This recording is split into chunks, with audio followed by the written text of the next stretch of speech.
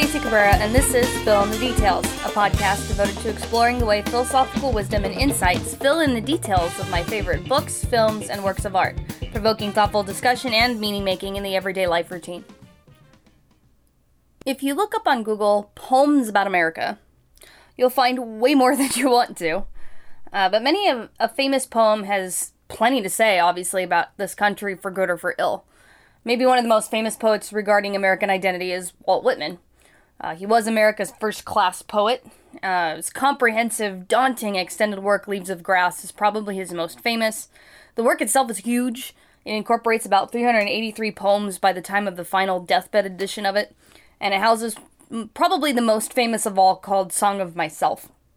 As described, Leaves of Grass is a hymn celebrating the whole life of the nation, with the poet identifying himself with male and female, young and old, white and black, slave and free, healthy and handicapped, and animals too. Speaking in a mystical biblical tone, he sang of the body and the soul, of night, earth and sea, of vice and virtue. It's meant to represent the growth of his country, to give a voice to a composite electric democratic personality, to embody America's soul, the mystical reality of national consciousness.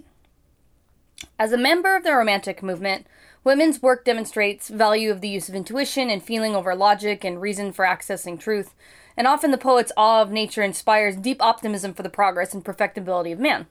The caveat, though, is that man must come to recognize his connection with and through nature, which at Whitman's time, and even in our own, is already deeply embedded in bureaucracy, social norms, and pressures, and a decided disconnect from the natural world for anything other than, camping or holidays.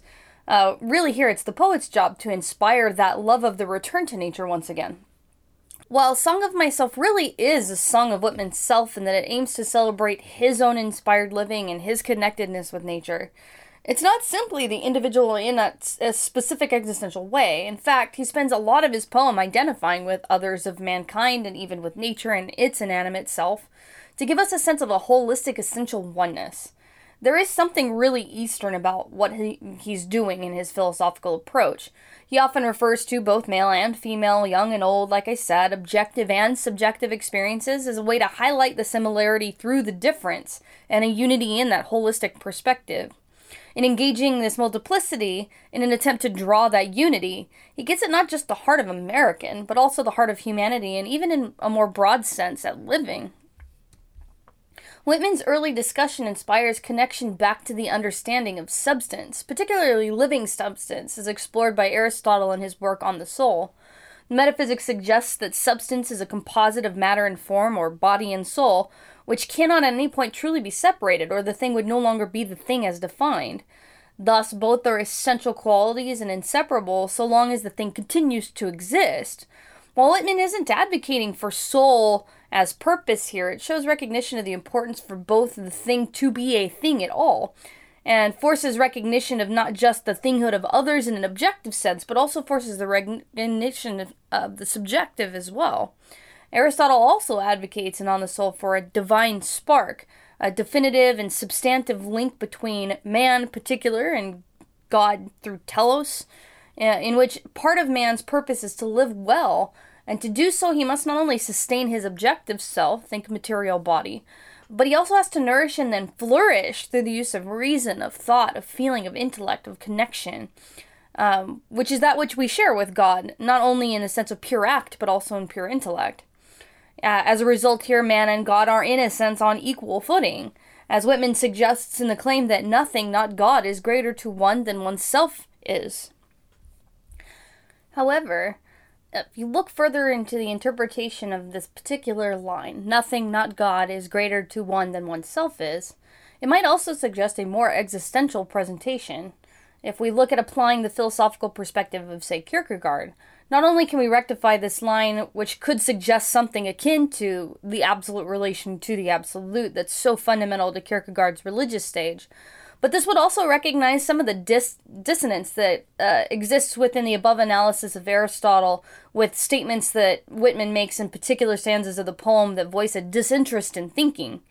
He claims in certain refrains of Song of Myself that despite hearing and seeing God in everything, that he is yet to understand God not in the least, and continues even deeper in it to say, nor do I understand who there can be more wonderful than myself.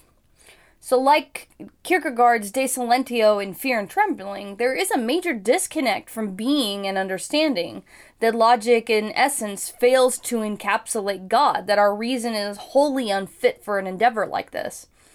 This is not inconsistent with Whitman's romantic philosophy at all. Thus, intuition, feeling, awareness, and a presence becomes actually the way to experience God. It can't be a mental act at all. It's directly contrary to the philosophy that's explored through Aristotle above. But instead, man must simply recognize his oneness with himself, with his fellow men, with that which exists currently, and is present in the world around him, and only through that will he experience God. So it's not so much that God is elusive, or hiding, or covered from our sight. It's the opposite. He is ever present, and it is our fault that we've lost God. We covered him by looking outside for him, outside of us, above us, not for us. By stopping that thinking, by recognizing that logic will fail in this instance, we can then move from that moment of the paradox and into the religious. Much of that transcendental harmony is recognizable in the interactions of the three species of Malacandra and the first of C.S. Lewis's space trilogy Out of the Silent Planet as well. They clearly recognize the importance of each other in the hub for the wheeled universe, giving worth to each perspective as they bring to the dynamic whole. The Sorns provide the objective and scientific intelligence that chronicles the collective knowledge and facts of Malacandrian history and culture. The Harassa provide the artistic analysis and exploration of the deeper themes behind those objective and scientific intelligences. And God forbid I pronounce this word wrong, I apologize. The Fiftrigi, the third species on Malacandra, provide the basic and artisanal necessities for living, themselves a form of art. They don't fight, they don't wage war, they present values that are necessary to a functioning whole society, and so they recognize that they are all ill-equipped in specific things, and then they defer. As Hoy, one of the characters that is a Harassa in the text, always says, the Soroni could say it better than I say it now, but not better than I can say it in a poem.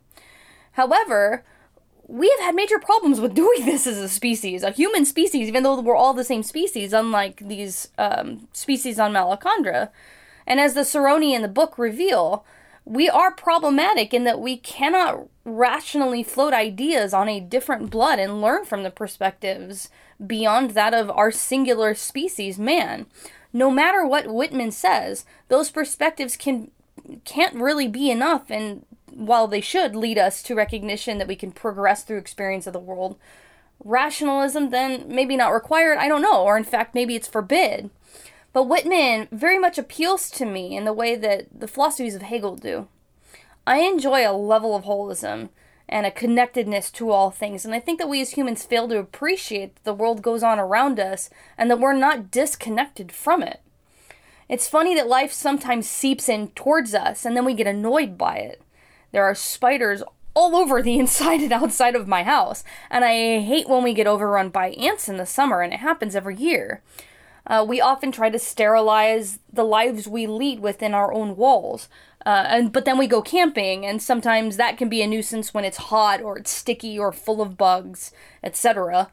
We spend tons of money on glamping because we want the benefit of being away and quote-unquote outside, without actually really being either of those things. Not having internet now is a huge inconvenience. We've been stuck in our houses for months now. We live too fast, too connected, but not really connected. But we might actually be more isolated than we realize. In fact, it will come as no surprise to anyone that I probably think too much and spend a lot of my time in weird abstractions, rather than in the moment of true experience. Has my own moment come, and did I fail to recognize it? Am I in the Kierkegaard demonic position of the ethical but I feel happy? Am I actually internally anguished by my own need to think everything through? I recognize that language has its faults, that it's imperfect, it's mediating, and ultimately it's broken and disconnected from that true experience that I'm trying to describe. Maybe Whitman has something important to offer me personally here, and maybe that's why I like him so much, and maybe it's, in these times when I need that wisdom most, and why, C.S. Lewis's book, despite some fundamental disagreements that I have with aspects of his religious view, why they still appeal to me. I really need a deeper connection to myself, to others, and to this world. There's so much beauty and goodness in it, but while I sit here trying to find it and abstract it out so that we can share in a piece of it, competing to own what we think is our limited commodity, we fail to recognize that it's limitless, it's simple, and sometimes it's often staring us right in the face. Obviously, if Leaves of Grass is a poem about America broadly, there are, of course, poems in it that are explicitly about America, including one called I Hear America Singing, which goes like this. I hear America singing, the varied carols I hear, those of mechanics, each one singing his as it should be blithe and strong, the carpenter singing his as he measures his plank or beam, the mason singing his as he makes ready for work or leaves off work, the boatman singing what belongs to him in his boat, the deckhand singing on the steamboat deck, the shoemaker singing as he sits on his bench, the hatter singing as he stands, the woodcutter's song, the plowboy on his way in the morning, or at noon intermission, or at sundown, the delicious singing of the mother or of the young wife at work, or of the girl sewing or washing, each singing what belongs to him or her, and to none else. The day what belongs to the day. At night the party of young fellows, robust, friendly, singing with open mouths their strong melodious songs. Now again, women's poetry is great. It's celebratory and positive and hopeful, and makes that American dream of your work being meaningful and leading you to a happy, successful life sound all the more real and achievable. But remember that his voice is largely a privileged white voice. That's why I say when I look at the positives of things, that we have to temper that. And while he may have been a homosexual and did actually experience some discrimination as a result of his poetry being a little bit risque for the time, he has been largely, or at least historically, celebrated and beloved as the American poet. There's a massively internal optimism that is in almost all of his work, at least the works of his that I've read and analyzed. And again, we have to return to the fact that there are substantial segments of the American population that have not classically benefited, and as a result, that eternal optimism almost flies in the face of the real oppression. But who can speak to that? Well, we hearken back to Langston Hughes, who we've talked about in previous episodes. We've spent effort on his poetry, and in fact, many of them speak directly to America, or for the cultural population of which he was a part. So here is one of his poems, I Too. I too sing America. I am the darker brother. They send me to eat in the kitchen when company comes, but I laugh and eat well and grow strong. Tomorrow, I'll be at the table when company comes. Nobody'll dare say to me, eat in the kitchen. Then. Besides, they'll see how beautiful I am and be ashamed. I, too, am America. And while I'm not sure if this poem is a direct response to Whitman himself, whose poetry claims to speak for everybody, well, here you go, a response. Unlike the carpenter, the shoemaker, the plowboy, the mother, the wife, and the woodcutter, the voice of Black America goes unspoken for in the optimism. It's left behind. It is not the American dream, or at least it is specifically classified middle-class white male America. Women aren't really included in it, other than by legal connection to that middle-class white male. Even poor white males are largely left out of this. We still sweep homelessness under the rug and only talk about it enough to say that we see it as a problem, but really only as an inconvenience to the cleanliness of our vision of the streets or of our cities or our economic prospects. I mean, how much does homelessness lower property value in a given area? But then when people start giving out solutions, everyone hits the NIMBY button. Not in my backyard. Langston Hughes asserts this voice and places it in the conversation with a promise of they'll see. While they may be sent to eat in the kitchen, they too sing America. And when read in conjunction, it's a beautiful and poignant statement to react to Whitman's optimism. It's optimism countered by further optimism. It's just a shame that it even had to be made in this assertion, tomorrow, when it should really have just been already. While Langston Hughes was over there being all optimistic and hopeful for the voice of his particular culture, well, there were definitely some more pessimistic voices also. And while the Beat generation as a whole wasn't exactly pessimistic, there are definitely a few who fueled that kind of anti-conformist sentiment to an ugly level. The Beat Generation actually comes out of a lot of the conflict that followed the Harlem Renaissance poets, out of the sentiment of the world wars in particular, a reaction to the standardization that followed the factory model that was designed in war-era economy and became the new philosophical approach of this country. I'd contend it's probably the most dangerous philosophical view created in and through our country, for which many of our biggest problems still today have sprung up. The Beat Generations are in a lot of ways the original anti-conformists. It is because of them that we had the hippies in the 70s and their anti-Vietnam protests and free love societies and all that, the gothic culture of the 80s, the grunge movement of the 90s, kind of sort of the hipsters of the early 2000s, and so on. The Beat Generation was doing the anti-conformity thing before it was cool, right? How hipster of me. In fact, they weren't really generally cool, at least not at the time, and not to the people who were around them. The only one that really got widespread notoriety was Jack Kerouac, at least outside of anti-conformist and outside of Beat Generation circles. He was really the first to use the phrase beats as a name for his group of people and their particular artistic ideals. Kerouac was fortunately gifted by being decent to look at, and so people were just generally more affable towards him, and so his stuff tends to be a little bit more mild in its criticisms to society. For him, life was just an experience, not good or bad, just an experience. He experimented with it too, and chronicled it in his poetry, and in particular in his novel On the Road.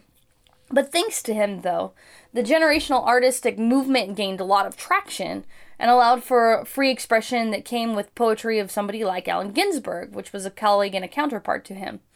Unlike Kerouac, though, Ginsberg is a lot more off-putting. He's more crass in his style. He was more crass in his dress. He was kind of what you'd expect, somebody to look like.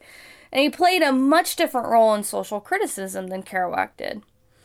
While Kerouac was more interested in free expression and the feeling of the beats of the jazz music and clubs that he went to and made his poetry kind of live and improvisational to match that, Ginsberg was really busy using his poetry for political ammo. I really wish I had time to teach his work Howl. It's a huge poem. It's super long. It's really very interesting, though, and it does actually have some of the elements of optimism in it, but I just haven't found the right place in my classes for it. Maybe this podcast will do it. I don't know. We'll see. I gotta fill some time in the summer and all that with stuff, but, I'll kind of bracket this thought for later. File that in my mind for future reference. But anyway, it also has this poem called America, in fitting our theme here, and it's pretty heavily contrasting the voices we heard in the earlier two. America, I've given you all, and now I'm nothing. America, $2.27, January 17, 1956. I can't stand my own mind. America, when we will end the human war? Go fuck yourself with your atom bomb. I don't feel good, don't bother me. I won't write my poem till I'm in my right mind. America, when will you be angelic? When will you take off your clothes? When will you look at yourself through the grave? When will you be worthy of your million Trotskyites? America, why are your libraries full of tears? America, when will you send your eggs to India? I'm sick of your insane demands. When can I go into a supermarket and buy what I need with my good looks? America, after all, it is you and I who are perfect, not the next world. Your machinery is too much for me. You made me want to be a saint. There must be some other way to settle this argument. Burroughs is in Tangiers. I don't think he'll come back. It's sinister. Are you being sinister, or is this some form of practical joke? I'm trying to come to the point. I refuse to give up my obsession. America, stop pushing. I know what I'm doing. America, the plum blossoms are falling. I haven't read the newspaper for months. Every day somebody goes on trial for murder. America, I feel sentimental about the Wobblies. America, I used to be a communist when I was a kid. I'm not sorry. I smoke marijuana every chance I get. I sit in my house for days on end and stare at the roses in the closet. When I go to Chinatown, I get drunk and never get laid. My mind is made up. There's going to be trouble. You should have seen me reading Marx. My psychoanalysts think I'm perfectly right. I won't say the Lord's Prayer.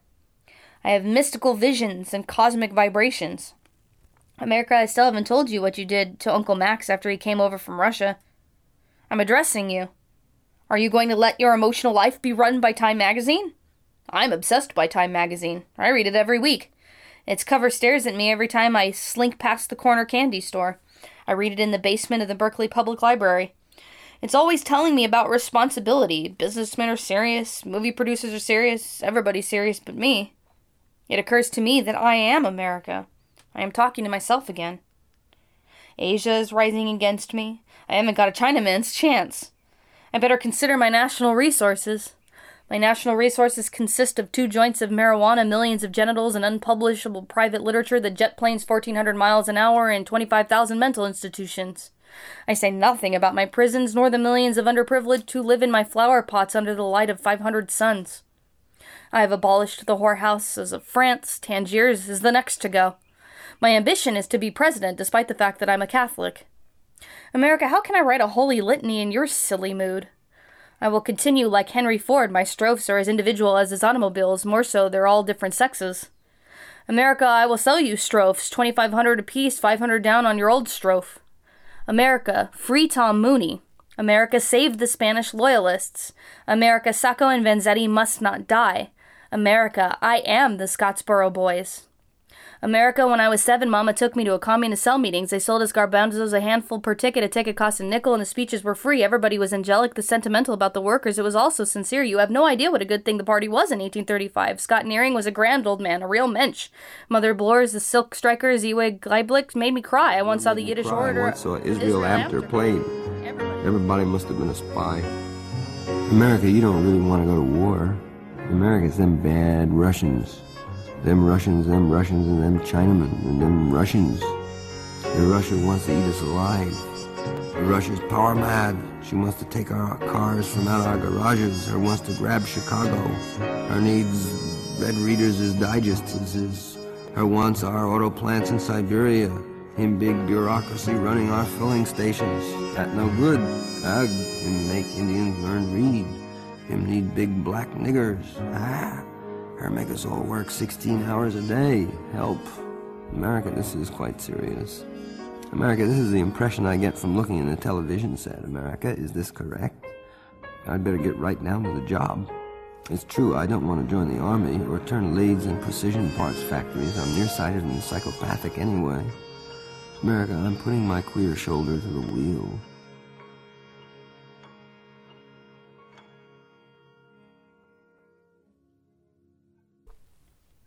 When I read this one, I see a man sitting on a couch clicking a remote and scrolling through channel after channel of news cycles and advertisements. Each separate image is a new channel or a new ad. The war, the atom bomb, tons of criticisms of the insane demands of modern living, the political turmoil, the economic trade, the machinery of society, the murders and trials of revolutionaries and protesters, the racial violence and the inequalities. It's a lot to think about.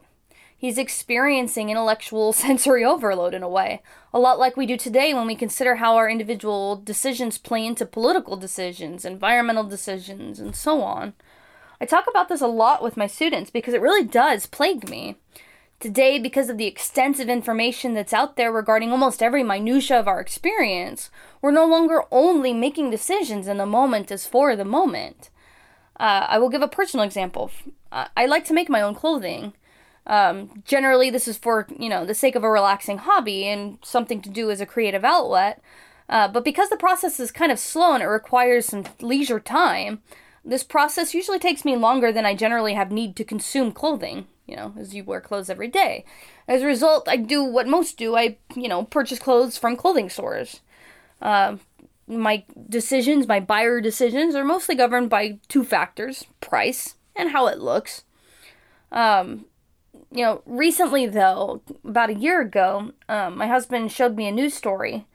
And here you had this situation of a poor family in New York. They were having kind of the unfortunate need, obviously, to search through discarded items for things like clothing. Especially because New York is pretty expensive, especially in the town area, or, city centers. But in this story, you have the individuals of this family, and they're being interviewed, and they're talking about their experience.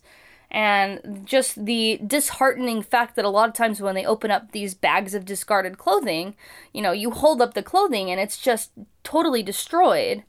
and slashed through and unwearable at that point, or at least not, good protection. And this is stuff that they're getting from, like, really well-known popular clothing stores.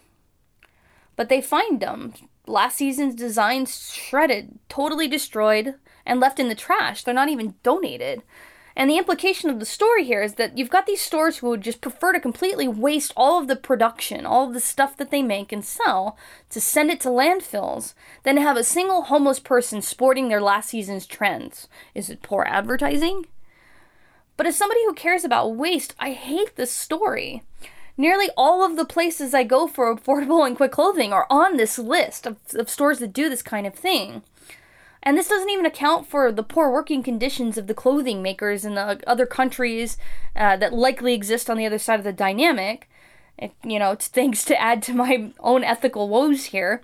Nor is that even considering the unethical and environmentally detrimental farming practices that probably occurred in the early parts of the fabric creation process.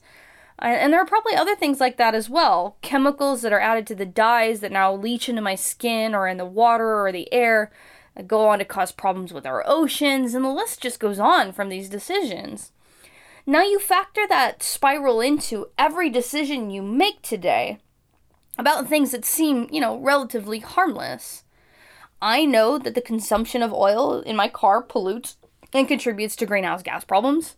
Luckily, my car hasn't moved in a few months, but even still, I also know that the chemicals used in non-organic and even in some organic crops cause serious birth defects. They can cause cancers or other illnesses, and that they can cause problems in the soil for generations.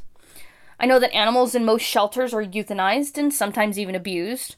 I know that buying things at a big box store is cheap, but for some of them, their employment practices are terrible. I know that many of the products I buy for my hair, things like body soaps and body lotions and sometimes even my makeup, are tested on animals cruelly. I know that single-use plastic is ending up in a giant Texas-sized island in the Pacific. And because I know these things, it has become, or at least by most early ethicists' arguments, my moral duty to act in accordance with what is right in all known instances. To know and to ignore, that would be Soren Kierkegaard's demonic. So thanks, Ginsburg, for putting all the problems forward here. America, this is quite serious. America, this is the impression I get from looking at the television set. America, is this correct? I'd better get right down to the job. It's true I don't want to join the army or turn lathes in precision parts factories. I'm nearsighted and psychopathic anyway. America, I'm putting my queer shoulder to the wheel. And while Ginsburg does the complaining and the external finger-pointing, he's not reprieving himself from the criticism. Like he says, it occurs to me that I am America. I am talking to myself again.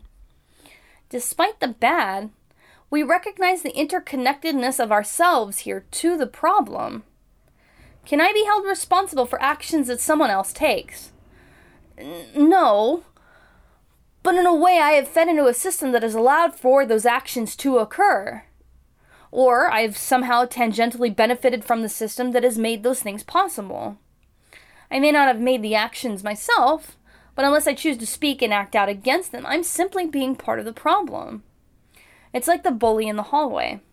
I see a kid getting bullied by another kid, pushed and shoved, verbally accosted, or whatever, and I do nothing. I walk away in the other direction.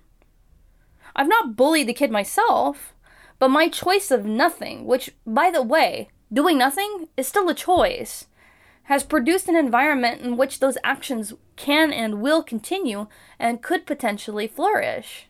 I have actively, by claiming inactivity, contributed to this issue. Humans are all about inactivity, and they claim it's a good enough of a remover, when it's really not. Not making a decision, choosing not to choose, is still a choice. We call this tacit responsibility.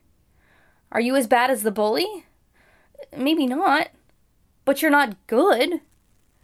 So Ginsburg points out the problems here, is at least being vocal, though we'd have to go into his personal actions to see if he's doing anything to help actually do anything about the things he's pointing out. Is he protesting or making different choices? Is he facilitating relief, charities, and stuff like that? Pointing to the problem is only the first step. Slacktivism, right? Click the like. So in the same way that Whitman's white voice of optimism is tempered and extended by Langston Hughes, we can do the same thing today with a multiplicity of other voices we have now. Luckily, people are speaking up these days, and a lot of artists are echoing and further extending the injustices being portrayed here by Allen Ginsberg from a relative station of white privilege. But a few years ago, my classes went really crazy about Childish Gambino's song, note the theme, This Is America, aptly titled, and it fits really nicely with what we've got going on here, so here it is, a little bit.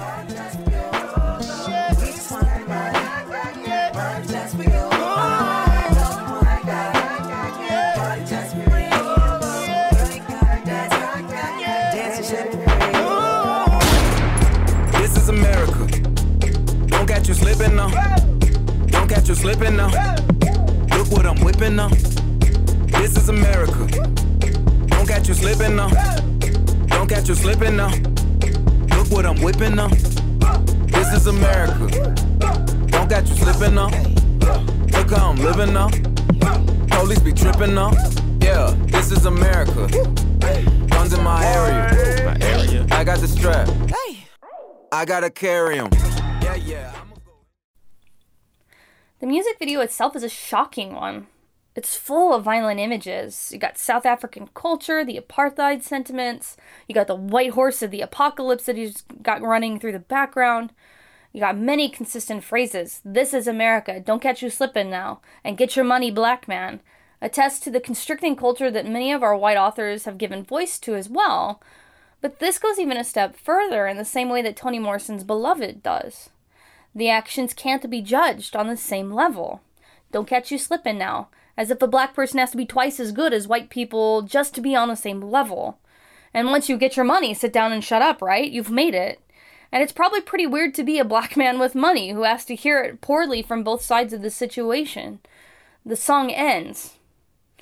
You just a black man in this world. You just a barcode, eh? You just a black man in this world driving expensive foreigns, eh? You just a big dog, yeah? I kenneled him in the backyard. No proper life to a dog. For a big dog. Still black, even if you have money. Think of the stigma Gatsby, I know this is a poor substitute for thinking, but think of Gatsby and the stigma he has with being from West Egg and the sentiment of superiority that he's still getting fed from East Egg no matter how much money he makes. You're still a black man on a different playing field, and the resentment from the black community is, well, when, you've got your money. This goes to the same sentiment in Beloved, the idea of being too proud, as Stampede talks about it at the end of chapter 25, that the people in the neighborhood don't like people who are prideful, who have things, and there's like this, almost this tinge of jealousy and stigma that comes with this thought. I mean, I've listened to my own students talk about the fine line of being black in a predominantly affluent white area of LA. I've heard them talk about the struggle of identity of being at our school and then having to talk and act a certain way, and then the way they are with their friends here versus the way they are with their friends back in their hometowns, especially those that are on permit with us. The struggle to compartmentalize that way, changing how they act and dress to avoid the stigma on both sides. I can't imagine, because I don't need to. That is privilege. I'm going to save this idea for the final episode next week, but I'm just going to put it out here now since I'm really feeling it at this moment. All of this series has me super uncomfortable a lot of the time because these are not culturally my stories. I'm doing an injustice inherently, and I know this, trying to tell them because I'm not there. So next week I'm going to ask the question and I'm going to discuss it a little bit. Who has the right to tell these stories? I know I'm doing a disservice to them, but do I also have a responsibility in some way to shed light on them? In some way, is it necessary that I use a stance of my privilege to bring those stories to my cultural audience? There's lots of questions on this. So last week we looked at the opening chapters of Beloved Book 2, and today we're looking at the ending chapters of Beloved Book 2. It's a short book. And so is the final one, Book 3, which will be the basis of our next week's final episode. Book 2 has been mostly about perspectives and their effect on the present, so we've been privy to the first-hand stream of consciousness of several of the characters now. Not only Seethe, but also Denver, Beloved, Stampede, and now we're also getting more of Paul D. from the basement of the town church that he's using to stay away from 124. But note that he hasn't been able to run away entirely. He's still close enough. Something is keeping him here, like a tether ball at the end of the rope just circling around the center point pole of 124. In chapter 24, Paul D. begins by recounting, in somewhat of an actual chronological order for the first time, the plans that went down for running away from Sweet Home. He recognizes his own skepticism throughout the situation, and it's clear in it all, more than I think some of the other slaves, and the influence that we get from each on the other's thinking. He first lays out the plan as it was designed, the perfection of the plan.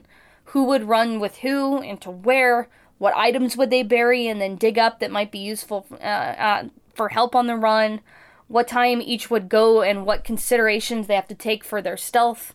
A lot of really advanced thought and a lot of really deep consideration going on here. However, things don't work out perfectly to the plan. Eventually, Paul D. ends up running through a huge list of buts that ends pretty tragically for everybody. You get Sixo's death, Paul F., Paul A., Hal's craziness and the butter, Seeth's inability to go according to plan because of her pregnancy and the situation of trying to tend to Miss Gardner's every moment.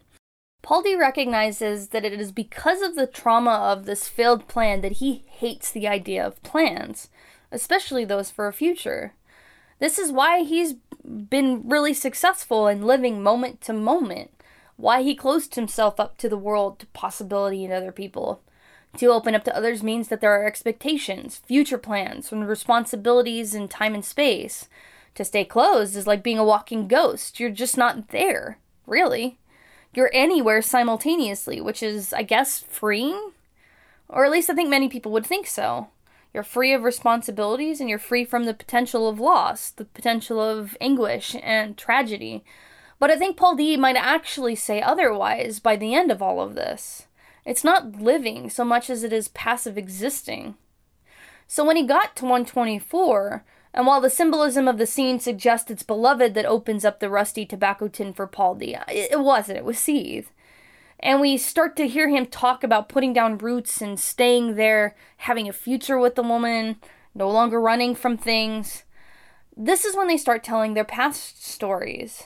And now there is a responsibility not only to your own past and your own story, but also to theirs. And Paul D. now realizes the capacities.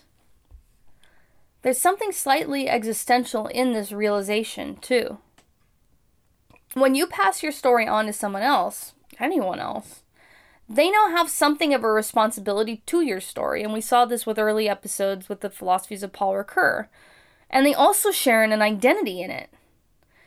There is reflection that occurs in judgment here, and I don't necessarily mean negative, pitying judgment. Sartre talks a lot about this in his work Existentialism and Humanism. The existential premise of existence precedes essence opens up humans as autonomous beings of absolute free will to a lot of possible actions, even if we're in a limited subset of circumstances.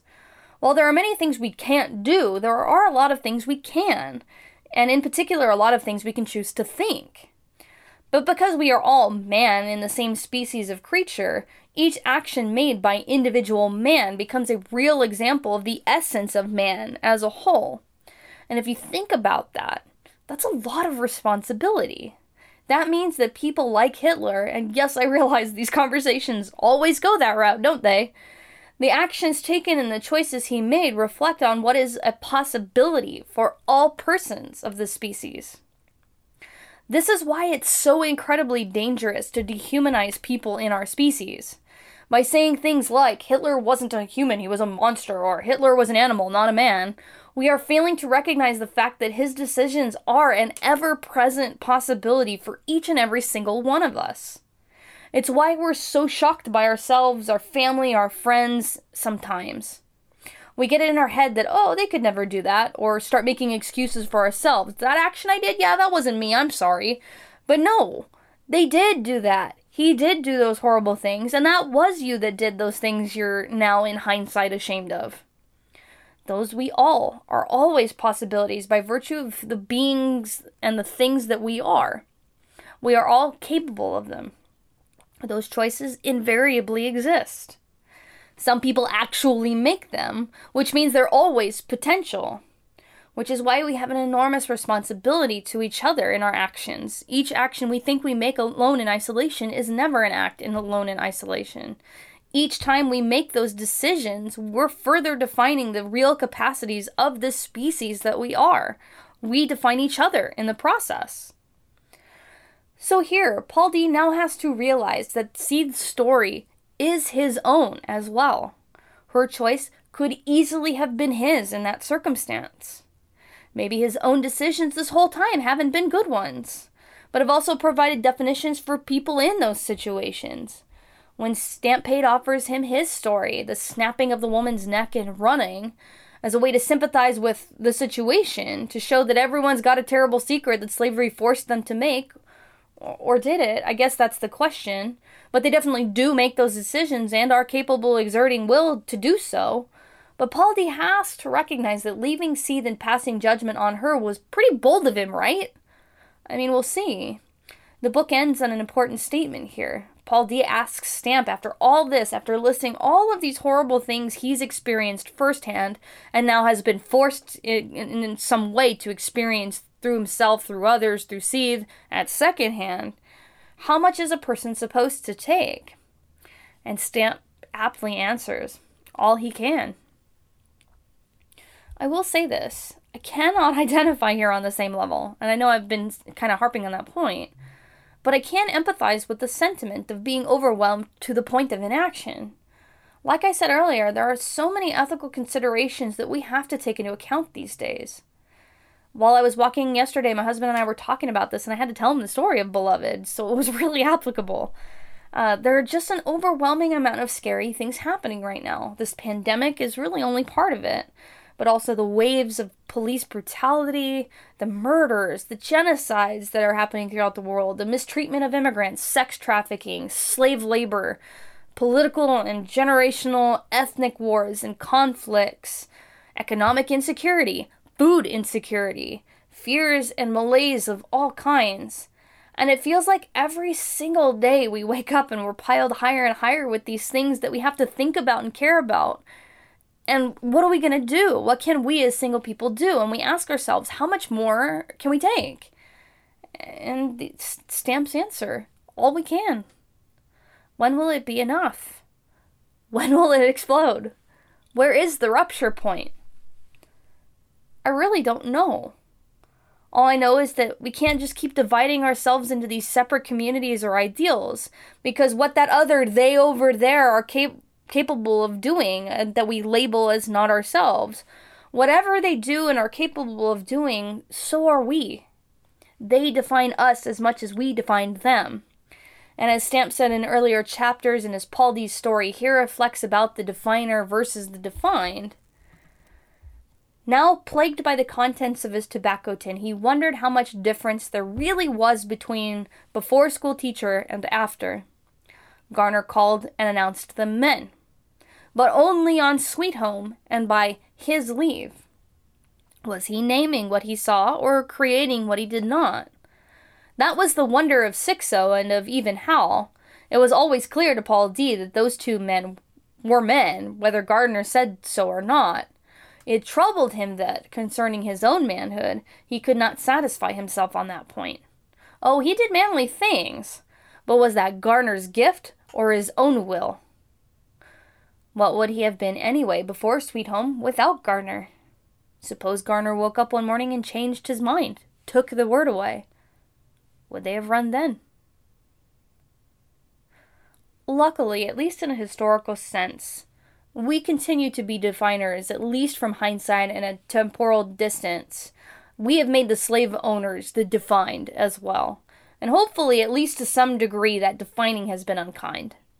And yet we still have major inequality issues, both class and race, in this country that shows the whole definer and defined problem. The privilege of being the definer and having it stick. Here we are. I struggle with coherence. I'm not sure coherence exists here. I feel like I leave every episode feeling this way. Next week, I need to confront whether I'm even doing the right thing in telling these stories. Luckily, they're Toni Morrison, so I can speak her words without throwing in my own. but I'll discuss some of the ethicality and the challenges with these philosophical ideas. I'm Stacey Cabrera, and I'll see you next week for the last episode of this series, Fill in the Details.